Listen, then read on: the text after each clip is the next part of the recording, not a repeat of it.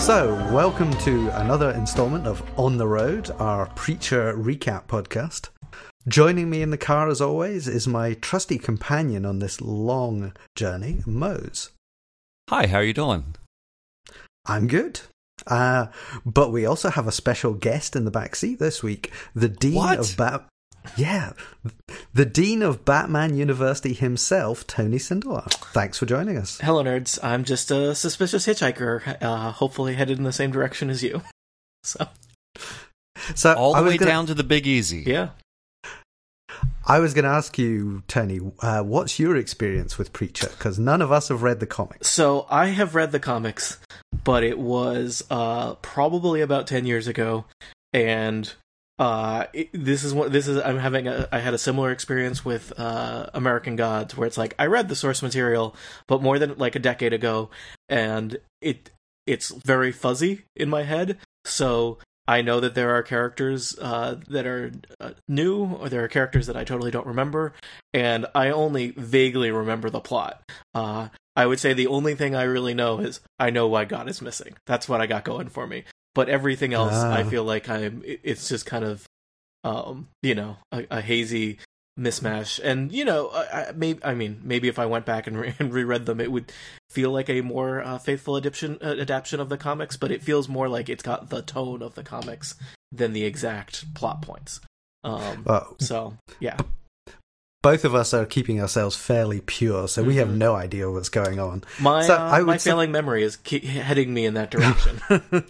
So, Tony, by that standard, the only thing that I had heard, sort of, which was that the whole first season was basically kind of like preamble to getting to where the comics started. I did not remember anything in the comics. Like, I'm sure that there is stuff, but like, the thing that I remember in the start of the comics is like, I think the church blows up and then he's on the road.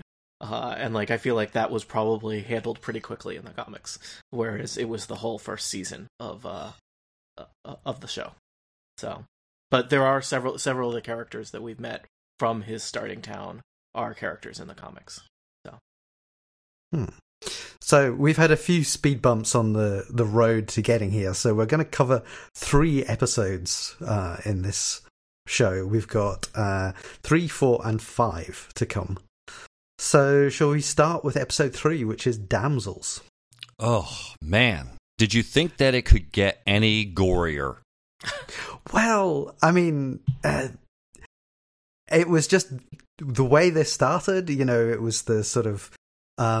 we see Eugene with his normal face and sort of happy music and everything. And then we realize that we're in the flashback to Eugene's origin story as it was.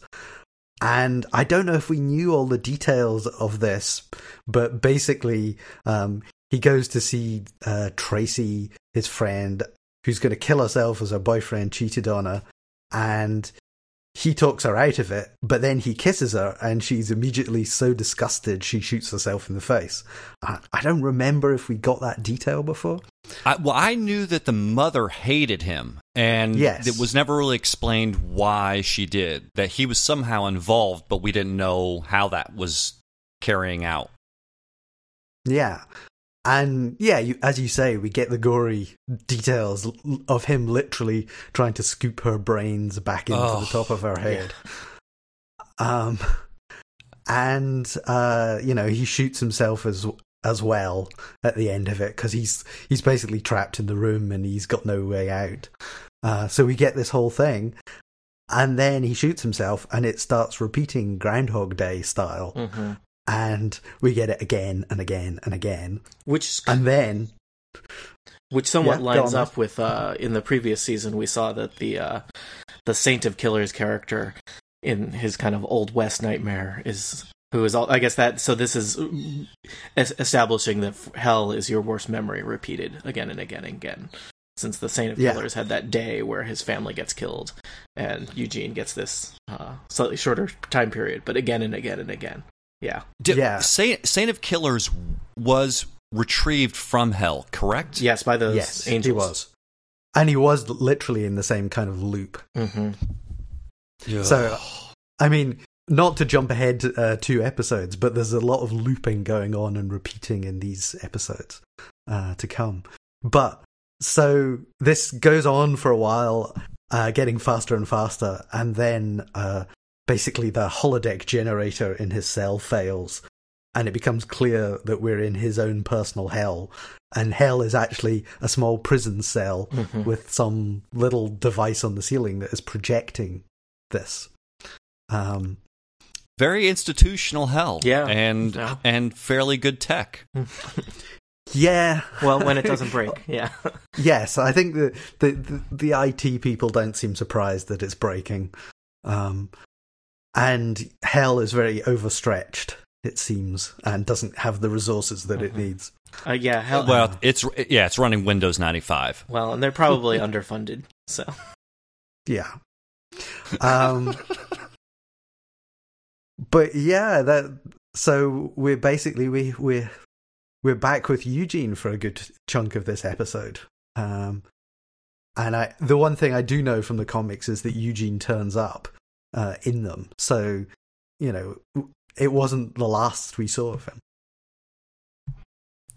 Yeah, that made me happy to be able to see him, because I knew I just through the trailers and whatnot. I mean, his face showed up, so I was like, we're gonna see him. And it is striking to see him in his before face also. Very. Yeah. Yes, it took me a second to sort of work out who he was and what was going on. And then we're cutting right into the Big Easy. Mm-hmm. Yeah. Lots of listening to bad jazz, and we have our trio turning up and going. They're on the search for God, and this is, as we were saying last time, this is kind of the first time we've seen them in a sort of very busy urban environment, and it's quite a change from the whole show so far. Yeah, the actors have been really positive about working down there, and well, you know, it does add for a kinetic feel of, you know, all these people and things going on. I personally have never been there, but it gave me a good sense of the vomit and the I was alcohol. going to say, yeah. I mean, there's the great kind of establishing shot where it's like, it's just one big party, but to remind you that, you know, parties are not just all fun and delight as a random person vomits in the street, right? So it's, you know, I mean, I think Preacher frequently kind of, it does not always have the most positive depiction of kind of humanity, right? So we have this kind of magical city with all this music and everyone's having a great time, and then someone vomits in front of the camera onto the public street. So yeah, I feel like that is consistent with how Preacher views humanity / America / cities, and that's even before their first attempt at looking for God. Oh boy. So they know God is into jazz, so they say, well, let's go to some jazz clubs, and it turns out there was 187 of them in the city, apparently. So they start with the first one and say they're looking for God, and they're led away down a sort of maze of twisty passages, and there's an old man at the end of a corridor, and is this God? No. It's some weird sex room thing, with somebody dressed up as a dog as well. Oh my gosh. Yes. This, I gotta say, like, well, number one, I was overjoyed that they found, quote, God, right off the bat. But I knew this was not going to be truly God. And then, like, I have to think, is there some sort of thing with, like, reversing the letters and you get dog, and that was kind of how it worked? I don't know, but it was so off-putting. I think it was just the danger of, you know, they stumbled into a place and accidentally used a code word that, you know, could have, you know, yeah. It's... Well, I didn't understand, because the club was the Kitty Cat Club. Mm-hmm. Why in the Kitty Cat Club do you have dogs? Well, I don't know. I mean, they did take them on quite a maze of basements and walking through kitchens and whatnot, so I was unclear how close they were to where they had started. Yeah. Yeah, I got scared because I felt like I was watching one of those bad YouTube videos where you really shouldn't be looking at it at all. But yeah, they bail from that fairly quickly, although Cassidy is sort of fishing in his pocket for money. Yes. Classic Cassidy. And Cassidy and Tulip says she needs a lie down, which we know is a lie, but she goes off. Cassidy follows her, and Jesse goes on alone, and sort of there's a montage sequence of him going through many jazz clubs, and Cassidy and Tulip end up going to Cass's friend Dennis, and who only seems to speak French. And I found there was a translation of the stuff he said, because initially I wondered if he was somebody that knew Cassidy at all. Because initially it didn't. It looked like he was just Cassidy was. I have just barely enough vague high school French to figure out what he was going on. But like I'm getting just the gist of it. But it seemed like he knew Cassidy, and he's like, "Oh, you're just going to show up on my door and want to stay at my house." And I know he definitely says something about sleeping here. But yeah, I mean, my French is awful, and my perception was he was talking pretty fast. So yeah, well, he says a whole bunch of stuff like, you last time you turned my apartment into a pigsty. Yeah, you eat and drink like crazy, blah blah blah, and it's like, where are your other prostitutes? I'm too old for this. Yeah, and stuff like that. So yeah, which probably reminds us. Cassidy being a vampire, I don't know how much we've established about how long Cassidy has been around, but this, in that he presumably is not aging, he maybe he was friends with Dennis when Dennis was significantly younger, right? He may not have seen Dennis in 30 or 40 years. But again, just kind of a weird thing where Dennis is going to let them stay, but literally is not talking to them, and just is kind of this ghost wandering around in the background of his own apartment. Yeah. The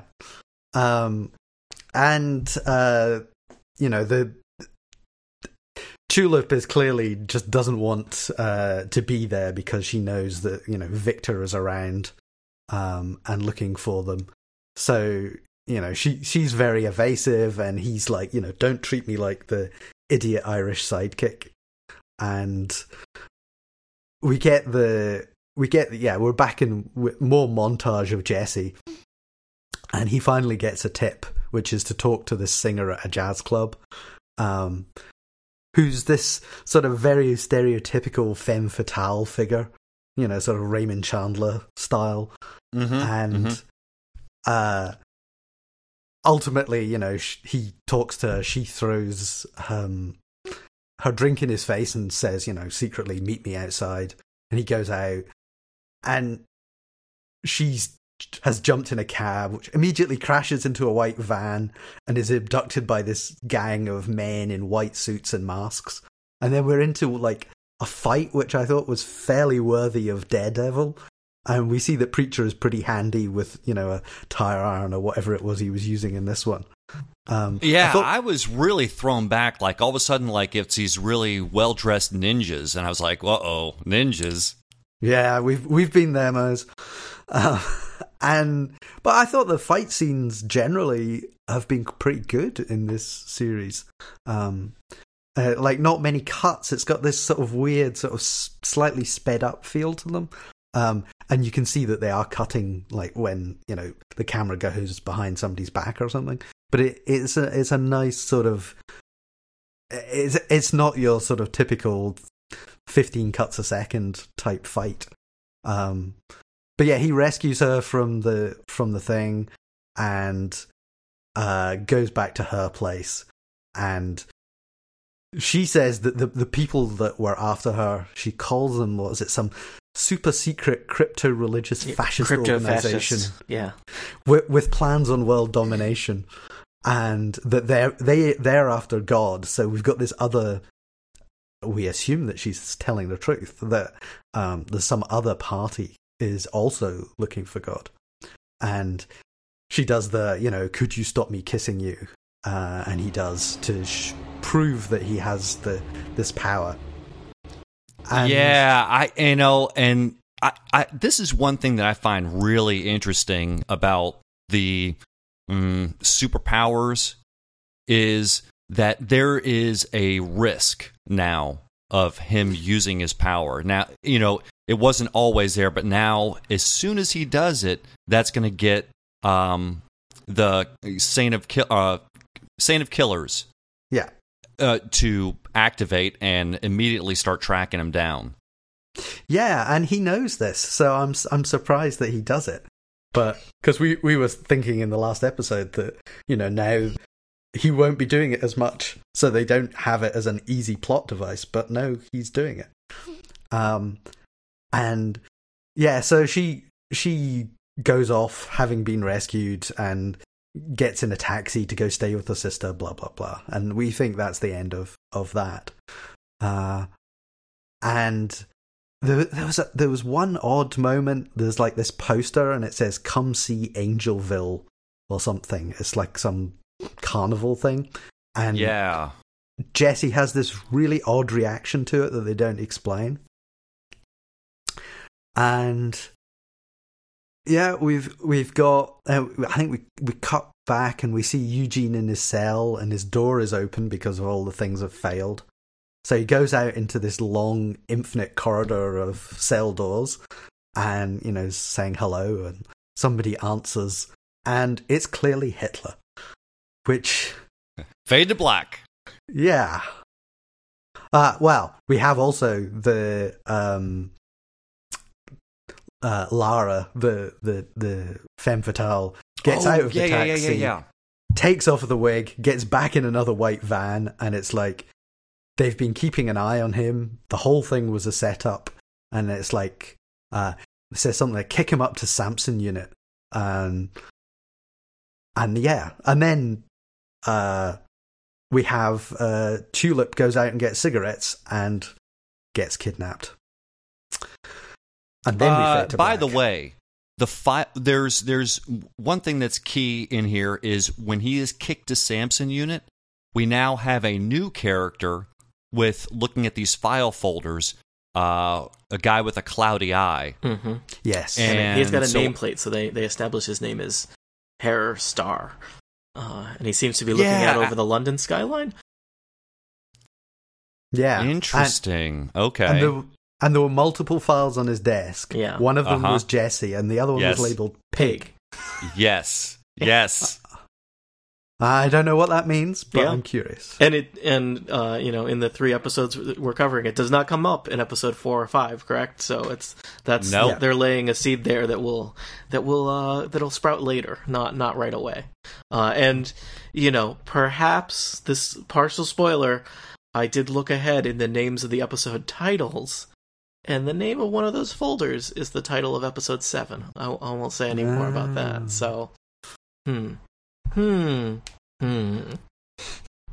Well, I'll tell you, binging these episodes is kind of nice because immediately they're kind of very tightly connected. So you're immediately coming right back into where you left off. Yeah, I mean, if you watch them in sort of 2s or 3s, you get like a little movie every few weeks. And exactly, episode 4, Victor, it starts at the exact end shot from the previous one, where Tulip is standing at a cigarette machine, and she's been feeding it quarters for half an hour or something, and while all these people mass around her. And yes, it's Victor's goons who take her gun and take her away.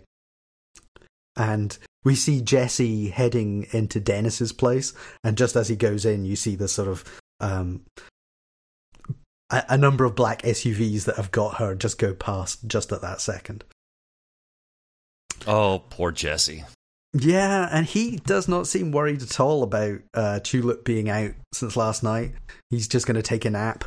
And I think throughout the episode we have Cassidy trying to hint gently that something might be up, but because he's promised not to say anything, I mean, we don't know yet really the how the background between Jesse and Tulip is, but he is unconcerned at anything that's going on. And yeah, we have Tulip at Victor's place, and there's the room with this torture sounds and stuff coming out as she's sitting there looking very apprehensive. And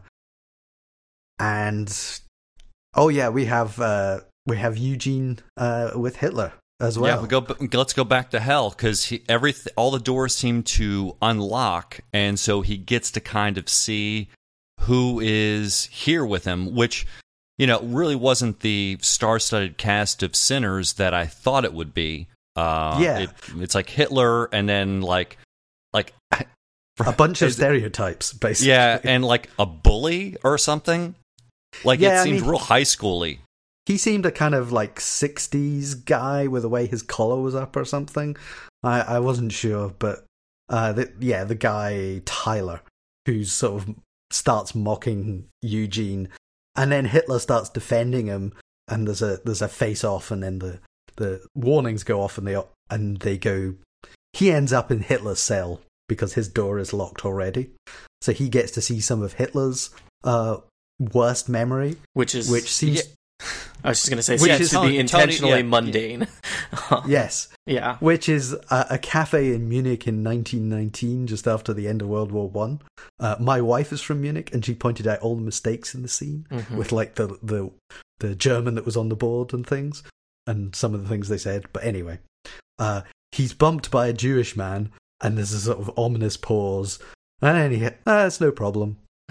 And well, I'm not familiar with my Hitler history, but I remember him being an artist of some sort. He's kind of a failed artist, yes. Yeah, and it seems as though, if I'm remembering this right, it's like a gallery owner or something that she's going to introduce him. And I guess, yes. We only see the first half of the memory. I'm assuming the memory ends with him being embarrassed or, in some way disparaged by the art gallery owner, which is still an incredibly mundane worst day. Yeah, right? Yeah, maybe the girl is going to break up with him or something. But yes, this worst day in his life is what inspires him to become, an incredibly horrible genocidal maniac. So, his girlfriend really hates the communists. Yes, that is also mentioned. Doesn't seem to be as concerned. I suppose so. Yeah, but yeah, there's some interesting stuff with Hitler in this, that he is effectively the most sympathetic character we come across in hell. Yes.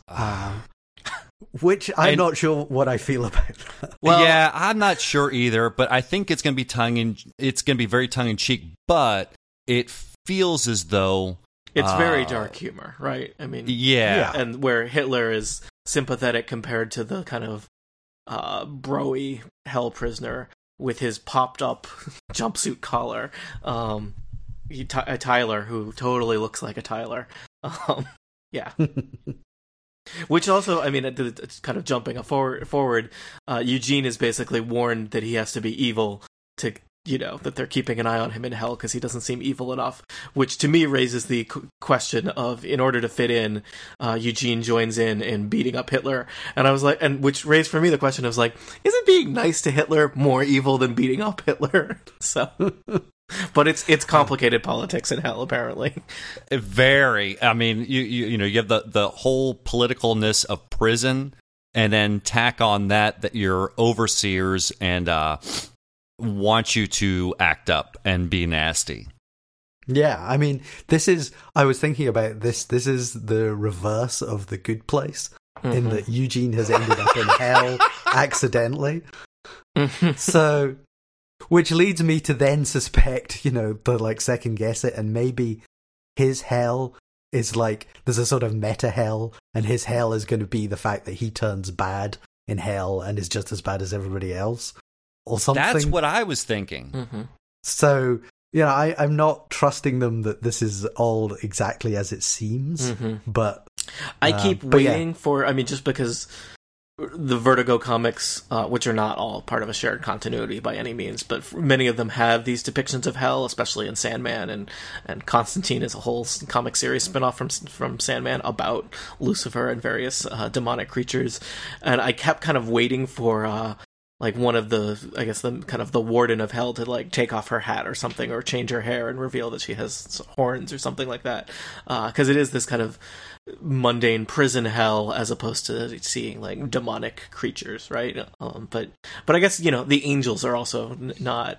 It's not like they have wings and halos. They're just people who don't die. So Yeah. You know, Tony, I look to you for a lot of organizational information and doing of paperwork. And I just have to ask, you know, if you're just sent to hell by a booming voice, don't you think some paperwork, and clearly they have paperwork, there would have been some sort of glitch in the system? Some kind of audit might catch that eventually. Yeah, I'm just curious what your thoughts are on the audit. I mean, I'm also just thinking from a story perspective. One way or another, Eugene's going to get out of hell, right? Whether he escapes, is revealed to be there erroneously, or gets recruited and sent somewhere. I think he's got to leave hell and cross paths with our friends. So one way or another, he's going to get out. But you know, it's tricky. You know, I think hell is probably pretty big on the bureaucracy, but they're also probably pretty big on corruption and inefficiency. So it may take a long time before a bureaucratic oversight gets seen and corrected. Is my sense. That's the answer I was looking for. Mm-hmm. So the other little sequence in this episode, which I liked a lot, is they're watching this infomercial about Hurricane Katrina, and they notice that one of the actors in it is the actor who played God. It back in the previous season when God turned up in Jesse's church, and they go through this whole thing of tracking down his agent and trying to get the information of where this guy is, because they think he could be a lead and he might have answers. What I liked about it partially is that the actor who plays God is called Mark Herlick, which is the name of the character as well. Really? Yes. So it's the real actor, as it were. And we have they find the agent and they go, and you know they're trying to convince him to give up the information, and Cassidy just launches in and says, "We want to book him for Game of Thrones." I love this segment. It reminds me. Yeah. This is a very Moze. I know you listen to Total Party Kill. This is channeling a lot of Total Party Kill things that I love, where people perhaps needlessly lie, but certainly maybe not needlessly, but certainly engage in overly complicated charades that they just immediately, without any prior discussion, embrace wholeheartedly, right? And I like how, I mean, like when Cassidy launches into it, and Jesse is just like, "Oh my god, what is going on?" at first, and then he basically kind of joins in on it, and even the thing where the agent is basically saying, well, you know, you'd have to fly in first class, and he's like, no, we're going to push back on that, even though why would I not go along with this? We're never actually going to fly him there. But no, this is the fiction that Cassidy has bought into, and he's like, even Dinklage flies business. Yeah. So yeah, it was very reminiscent of the dice rolling that occurred in the desert during the Marx Brothers episodes. Yes. Of Total Party Kill, which I highly recommend, especially that episode. So, yeah. But yeah, I like that whole sequence very much. And then they get the audition tape, which the agent has never watched. I can only assume the woman in the background talking is our femme fatale agent of this, super order taking over the world of angels. I'm not sure. I don't think so. I think you're connecting a dot that's not connected. Because I think that is just it's some talent scout from heaven who's trying to find somebody who's gonna fill their vacancy very quickly. I love how we say this kind of stuff straight faced. Mm-hmm. I can't. Yeah, I mean the whole sort of concept that, you know, they're going to actually send somebody to Earth to find somebody worthy of playing God, and this is presumably there are literally no actors in heaven whatsoever who could do this role. so they get this guy, and then at the end they say, well, you do realize this is an open-ended position, and he's like, yeah, no, it's a role of a lifetime, and then they shoot him dead. Because that's the only way to get him up there. That's the ticket. That's a one-way trip. So yeah, even though Eugene can go to hell with just a few words, but well, and that is I think I can rationalize that for you if you want, James. Jesse has the Word of God, right? Which is a pretty rare skill set that is not available to anyone else, right? So the angels don't have that because their whole problem is God is missing. So Jesse can order someone to hell, or perhaps to heaven. I don't know how the paperwork works, but I don't think anybody else has that ability. And in fact, the fact that Jesse has that ability is the big problem as far as heaven is concerned, right? So I accept your rationalization. I'm here to rationalize. From the backseat rationalization from our car on the road trip. Well, yeah, that's the beauty part of Cassidy. He can hold a lot of dice and do a lot of things in that regard, and keep Jesse's wick damp so that it doesn't light off, which is going to happen soon. But first, I gotta say, the acting, especially voice acting, and the changing of accents, is amazing. Like, I know everybody on the cast is either British or Irish. Yes. And James, I didn't realize this, but who plays Cassidy? It is. I'm looking at the Wikipedia page, so I have it. It's. I should know it because Joseph he's from Gilgun? Misfits. I'm not familiar. That's the one. I did not know that Ruth Negga was not American, so I had just assumed that. Yes, right. Because I've seen her in so many American roles. So, but is he putting on an accent of a Scotsman? I didn't think so. I would need to re-listen to that because I listen to him normally, and it's not the same accent. So he's pulling a different accent, but I can't place it. And I was looking to you as someone with a non-American accent, I'll say. Well, because there is one monolithic American accent, of course. Yes, much like there is one monolithic British accent. I didn't think he was putting on a Scottish accent at all. I will need to listen again to. So, did he put on an accent in that sequence? Well, no, he's putting on an accent in the entire series because listening to him talk, he's intended to be Irish. Cassidy is an Irish vampire. Well, yeah, okay. Cassidy's Irish, yes. But, okay. Yes. Okay. Because his normal voice, I'm not sure where it places out. And so I guess my question is, James, is it possible for you to put on an American accent? Is it something that's just indicative? And how would that be done? Is it easy? I'm here to help you, James, if you need help. I'm here to be unauthorized dialogue coach. Trust me that this is not something I am going to do live on a podcast. Nope, we're doing it. No. Because I think we should. Because we need to know. I would direct you to listen to me attempting to put on a Scottish accent for one of the incomparable radio theatres, and that will tell you that we're not going down this road. But I think it's... I mean, just as a digression into accents, John Barrowman is the one that gets me, because he has these two accents. Because he's Scottish, he's from Glasgow. Wait, hold on. I just got my mind kind of just ripped apart there. Okay. What? You need to go and find YouTube videos of John Barrowman speaking in his actual Scottish accent, because it's completely different. And I saw him live at a signing in Edinburgh, and he started out and he's got his sort of North American whatever voice on. And then after like a couple of sentences, he goes, why the hell am I talking to you like this? And switches to the accent he uses when he's here and when he's talking to his parents and stuff. So go find that, because he's another stealth Scottish actor in your midst. So I can't convince you to just give me no. But how about James, repeat after me. Howdy, partner. Howdy, partner. Hamburger, No, hamburger, bang, bang, bang. That's American. Yeah. I'm really bad at picking up the differences in American accents as well.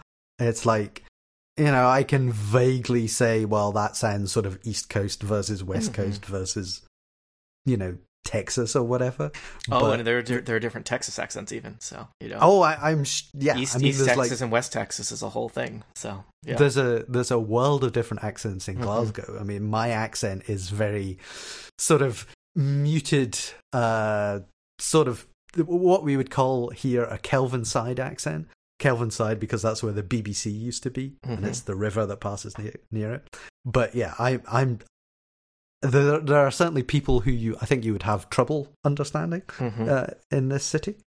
I mean, I don't know if you ever saw Trainspotting, but when Trainspotting showed in America, I believe they subtitled a lot of it, which is highly insulting.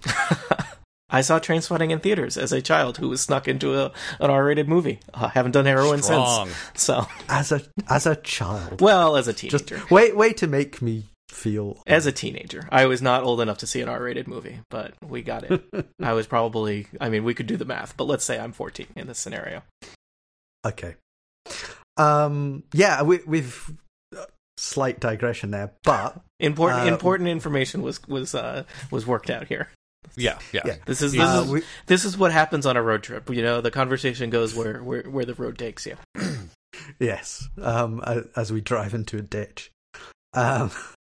We missed out the whole of Tulip's story here, who is at Victor's mansion, and she's certainly seems contrite and apologetic, and we don't know quite yet what she's done, but everybody around her at the place is giving her the cold shoulder. Meanwhile, people are being tortured off in a side room, and it seems like things are going to go quite badly for her, because there's very much a sort of, a Godfather feel of, I brought you into my family and you disrespected me sort of vibe going on. And eventually she tries to get out, and she takes a guy's gun, goes upstairs, puts a gun to the Victor's head, and is attacked and taken down and stuff. And then finally, Cassidy decides to spill the beans a bit. And yes, something is going to happen. And I told last episode, I said, I wonder if we're going to see Jesse really uncork. Well, we got a flash of that earlier in the episode when somebody was making fun of him at the bar, and he kind of like throws a glass in his face, and there's just this brief flash of anger. But yeah, so we know he's got a dark past, and it seems to be about to, as you say, get uncorked. He's going on the warpath to Victor's, and we have another fight. So like we had one just earlier in this episode. And this one to Uptown Girl by Billy Joel. And I actually thought this one was a little bit long in the tooth. Like, I think it could have been cut down just a little bit, but I accept it's the way in which they were putting it together. I liked all the different props and things, going through the mallet, the machete, the fire hose. I just appreciated the mechanic of, Jesse has this unstoppable power. Unless you're wearing headphones. So, yes. Right? Yes. So I thought that was clever, right? Yeah. And he eventually gets quite skewered. And he finds out Tulip is up in the bedroom, so he goes up with murder on his mind. And she's like, no, you can't kill him. You can't kill him. He's my husband.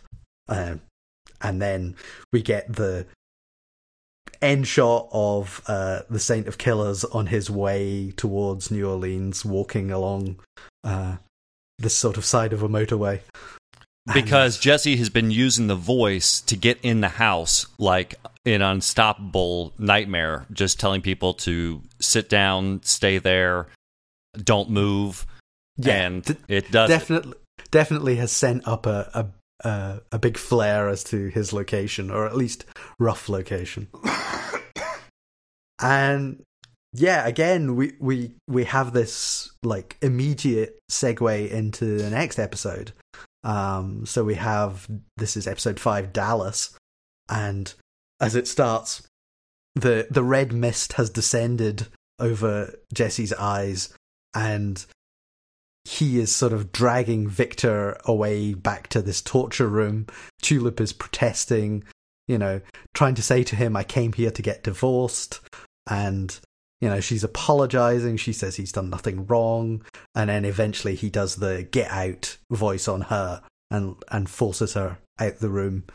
That was kind of a weird one, because she was so adamant about staying. She was fighting it. Yeah, which is the first time we've seen anyone sort of not immediately do what he said. So I think that might be that could be indicating that she's going to have some power in the future to possibly fight this. But we will see. And she says something like, remember what happened in Dallas. You don't want that happening again. Smash cut.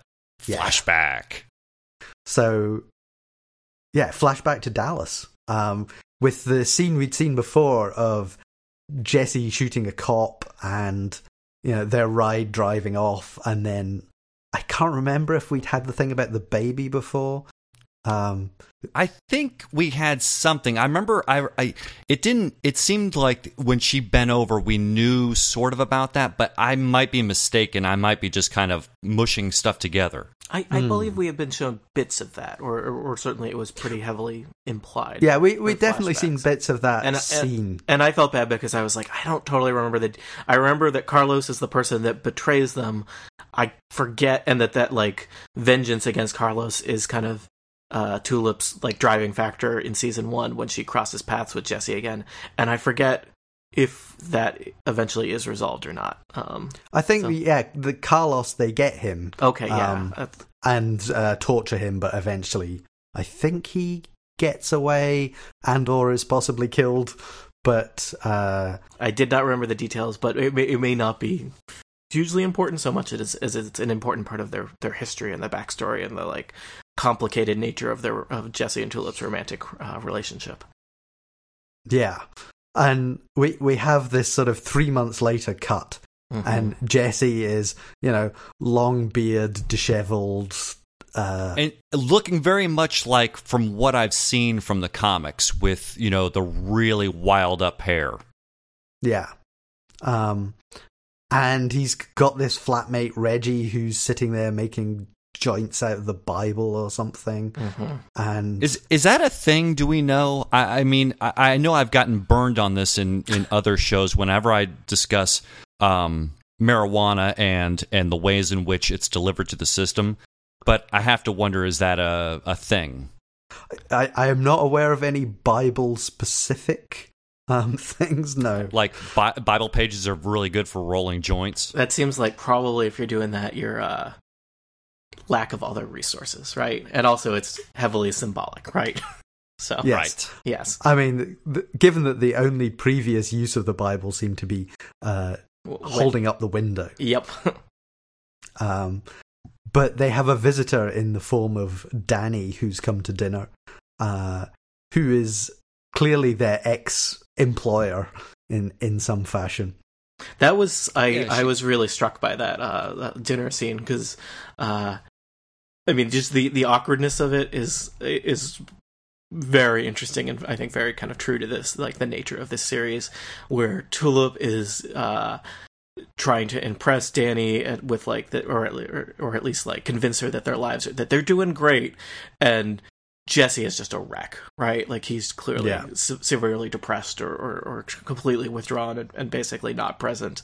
And I was unclear at first when Danny is there, like, because there's kind of this thing where it's like my perception was like, oh, it's some friend who's doing really well that like Tulip is trying to impress, and then it switches to, like, I thought, like, oh, Danny must be this respectable person, right? She's a lawyer or a doctor or some other, fancy profession that, and maybe she's like, how would she know Tulip? Maybe she's like a former roommate or something like that, but who definitely kind of looks down on and feels sorry for Tulip. And then, like, totally a switch flips it in the conversation when Danny is like, you need to come work for me in my criminal enterprise again.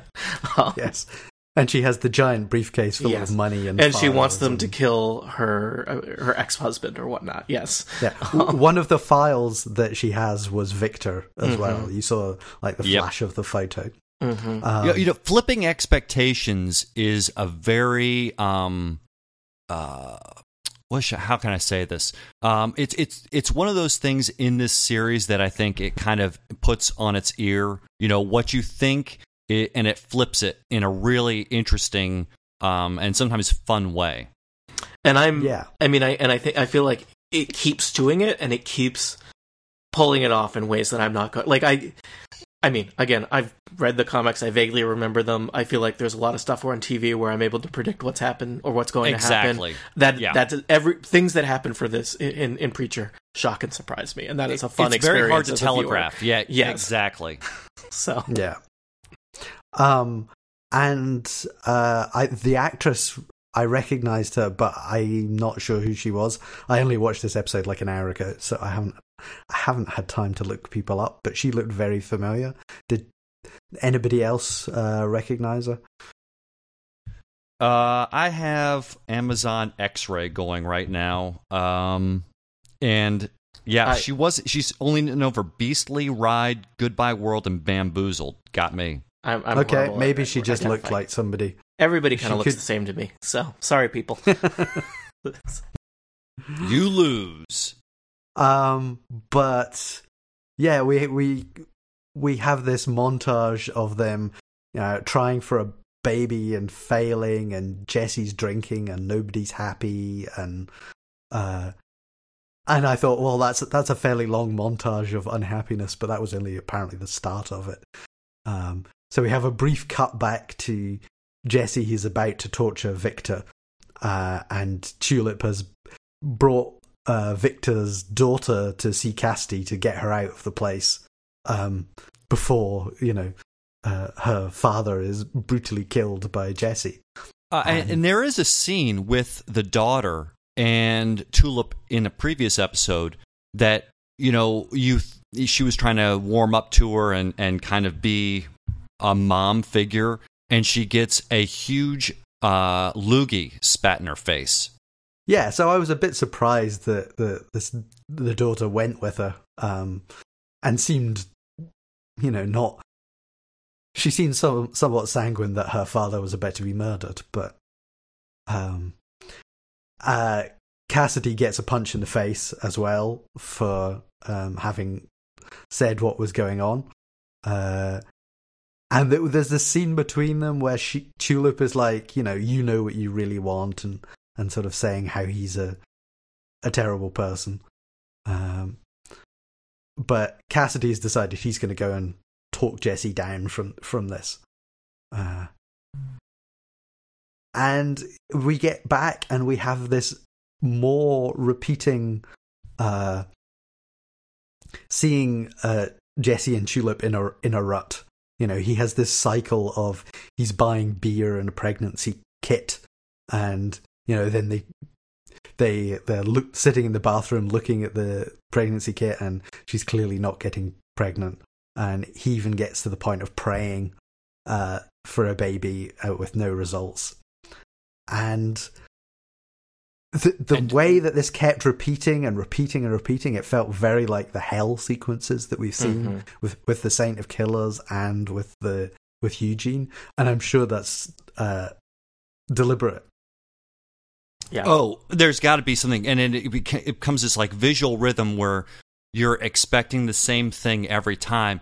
Then when he does pray, and he and his flatmate are having the annual smoke-a-thon, the fire detector goes off, and so things change from the usual because he sees this blue plastic bag in the vent. Yeah, and then of course Tulip comes home and he's doing the whole "How was your day? Are you having fun?" Selling houses and all this. And of course, he's found out this big bag of money and things, and she's been working for Danny and has clearly gone back to her old life. And even worse than that, she's been taking birth control pills, and that's why they've not been getting pregnant, or at least that's what I think I was seeing. Yeah, that makes perfect sense. And so that really flips him off. And we have some really an interesting debate between the two that I thought was great. And the what's his name, Reggie? Yeah. And he's like, maybe I should leave. No, we're just having a conversation. Shut up, Reggie. Yeah. Yeah. Oh, so good. Yeah, Reggie, who gets all the anger and violence that he's feeling towards Tulip just seems to get directed towards Reggie at this point. And I don't know if that's what she meant about, what happened in Dallas. But yeah, but they keep going, and he's still sitting there with his beard watching is it Bob Ross painting shows, and just sort of typical daytime television stuff. And she's going out to work and sort of sticking a gun in the back of her jeans.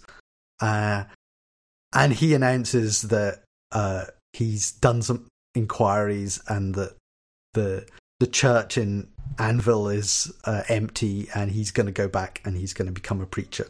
And this basically seems to be taking us to pretty much to the start of last season. Yeah, that he still had the deed for it, like it was willed to him, so he kind of owns it. Yeah. And we go back to present day. Cassidy's going to the mansion. He passes past all the people who are still frozen and can't resist sort of pushing one over, which I thought was funny. And he's talking to Jesse, and he has this conversation, and he reveals a bit more of his backstory, and he's like, I was rich once, as we don't know if that was 10 years ago or 100 years ago. And, Jesse says nothing for most of this conversation. And then he pushes back with, he's saying to Cassidy, "Why should I trust you?" And it didn't quite come out of Cassidy and Tulip sleeping together, but there was at least, he knows that they've lied to him about some stuff. Yeah, that still worries me. That bomb is still unexploded, and I don't know how that plays out. But it knowing what Jesse can do and now seeing it, yikes. Yeah, and he's back in the torture rooms sharpening an axe, and we don't see what happens. It is, and he comes. Go on. No, it's just gonna. It kind of reminds me of, like, in some ways, Jesse is like the most broken of the three, which is funny given that, like, Cassidy is this, like, alcoholic, drug-addled vampire. Yes. And Tulip is like a former contract killer, but Jesse is like the deeply, deeply broken one, despite that his life is, slightly more mundane. But yes, his anger is incredibly explosive. But he comes back and just walks in, grabs a beer, and says, "I took him down in very ambiguous fashion." And then the question's asked, what does that mean exactly, take him down? And he doesn't seem to realize that what he was saying was ambiguous. But he didn't kill him. He cut him down off the torture rack that he was up on. And he got the divorce papers instead. I think, did he say he got them signed? Yeah, hold on here. I got to pull up a meter of the BS detector, which is, again, I've never been divorced, and I look to you all for paperwork action, but it seems like you need a lawyer to draw those up. And I guess, I think there was the implication maybe Tulip had been walking around with them for a while. Yeah, So, she said she went there to get the divorce, so she probably did the prep and, at least got the downloaded from the internet version of divorce papers. I'm sure the PDF's out there. And so, he didn't kill him. He got the divorce papers signed. He gets a kiss. And we get this scene of... well, first of all, we have there's Tulip and Victor playing Monopoly, and she gets a phone call from Danny, who's found Carlos. And this is clearly where the point where she comes to Anvil later and is looking for Jesse to get her revenge against him. But Victor comes back and she's gone completely. And that is presumably is the betrayal, is that she just left without saying that a she word. she just took off on him. And okay, I know we just talked about Carlos. They have not found him yet, correct? No, they did find him. He turned up in season 1. Yeah, I'm pretty sure. I have a memory of him being like tortured and maybe in a car trunk and something like that. Yes, I think she opens up the car trunk and he's there. Right. And the car trunk just spurked it. Yeah, and she wants him to kill him, or they kill him together and all this. And eventually there's some resolution, which I think gets somewhat twisted, but I can't remember exactly what happens. But this is all just sort of arranging all the pieces for season 1. Gotcha. But then, end of the episode, Victor is there with his daughter, and he nearly shoots her with his automatic weapon, but then, is basically going to hand it to her so she can go and do target practice in the basement. Yeah. Interesting. Yeah, look, that's what these families do.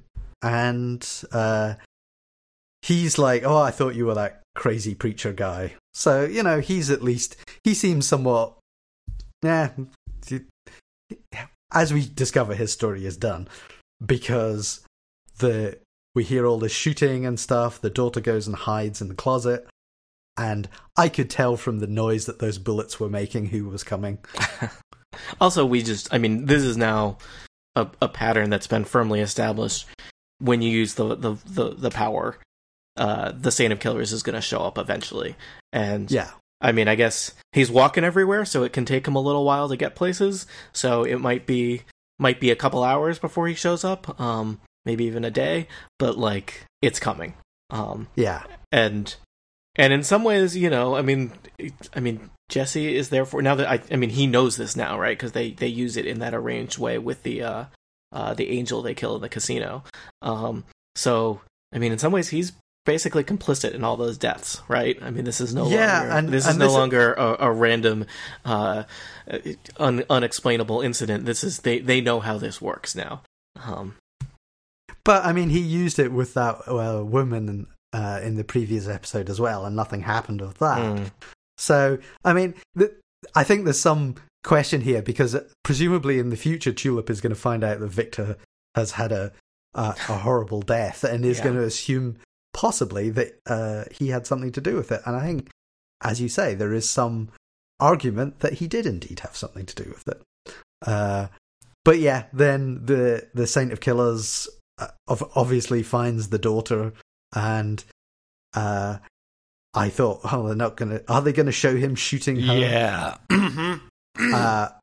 But we don't get to see what happens. All we see is her immediately and very willingly wanting to sell out the location of Jesse. And I don't know if that gets you a reprieve from the Saint of Killers, because maybe, because I think everybody else has been reluctant, and she's the first one we've seen who's been like, yep, I'll absolutely tell you where he is. It's hard to know. He's not very talkative, not very chatty. And he does seem to just murder a lot of people without really giving them any chance to Also, he had a young family, I think, so I think she'll get a pass. And I think shooting kids is not really a nice thing for TV, and usually not done. Yeah. I've seen it in there's a British show called Utopia, which I highly recommend people watch. And there's a scene in that with a school shooting that I thought this would never go on US TV. Not that you see anything, but it's just the whole setup. Yeah. But it's a really good show, and people should watch it. But yeah, that's us at the end of our 3-episode movie. The daughter sold them out. The Saint of Killers knows exactly where they are because it's convenient. I think that's why the daughter was brought by Tulip to the apartment, so that she would know exactly where the apartment was.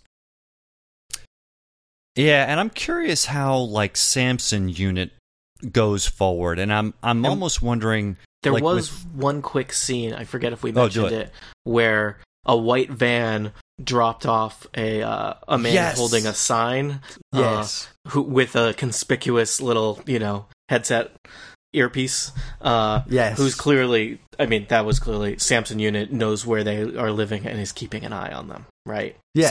And I don't know if it's Samson unit, or someone in that organization. Yeah. I don't have an org chart yet of the crypto fascists. That's right. That's why we're relying on you, Tony, for your immense org chart knowledge. It would not surprise me in the slightest if the Saint of Killers and Samson unit turn up at the same time. Yeah, and see, that's where I'm lying in wait, is to see, will he take orders from Samson unit? Because essentially, let's just call them all angels. He could be rationalized and talked with through them. I'm not sure that they're angels so much as I think this is another group of people. I don't think this is the same place that Fior and that came from. I think that Moze, you've got this tendency to kind of do the conservation of characters, where I think that Preacher is all about, no, there are all these competing wackadoodle interests, and that the world is very complicated with people with competing and conflicting agendas. So my inclination is to believe that we have many competing agendas that are not going to agree with each other at all, and that there's nobody really acting in alliances, right? So you've got the angels that are panicking, you've got the bureaucracy of hell, you've got the Saint of Killers, who has been hired by angels that are now dead, so is basically just like an untamed unleashed force of nature that I don't even know if that counts as an agenda. We've got this religious cult now.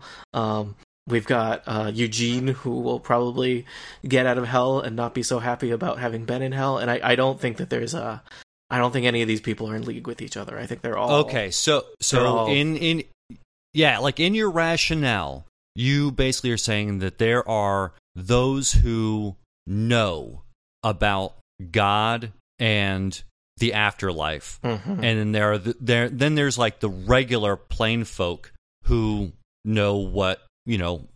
Nothing. And so there's different levels of knowledge on the astral plane.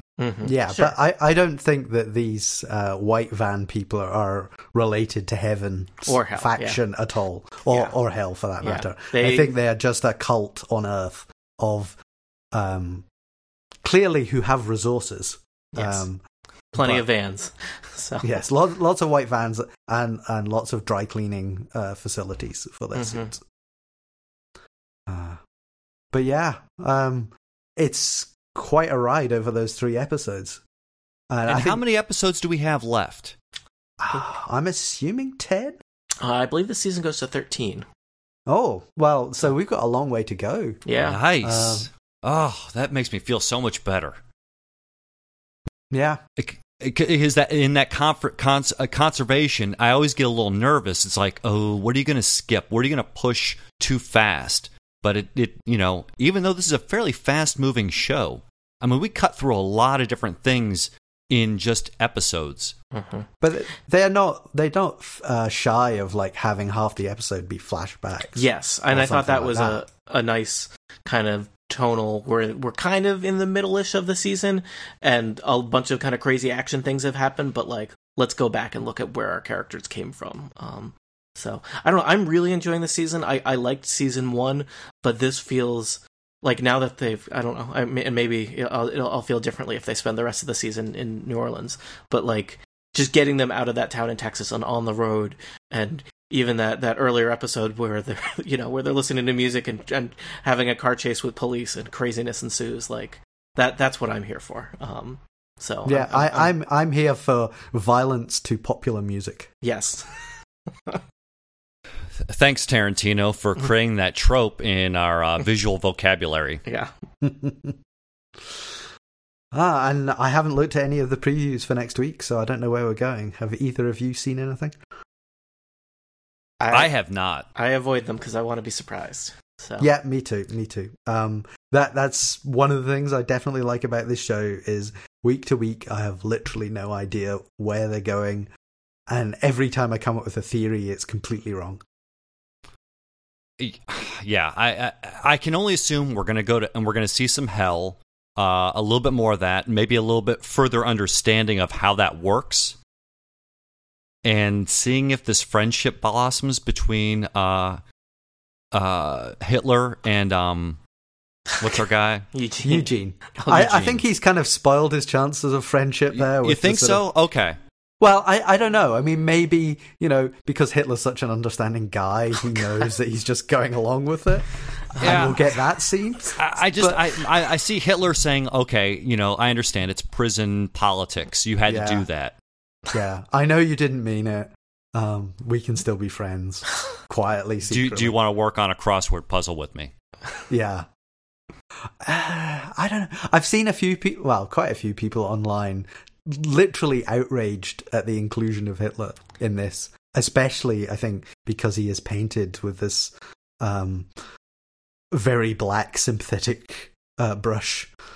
Yeah, I mean it's very dark comedy, right? Like I don't even know if it's sympathetic so much as it is just like kind of, I mean, I guess to me it's more pathetic than sympathetic, right? Like he's just this loser, right?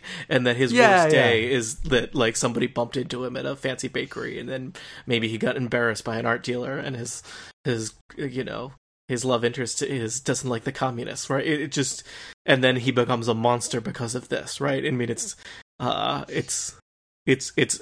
almost more that it's pathetic than sympathetic, and then that he's going to go to hell and he's going to be bullied by like the other people in hell.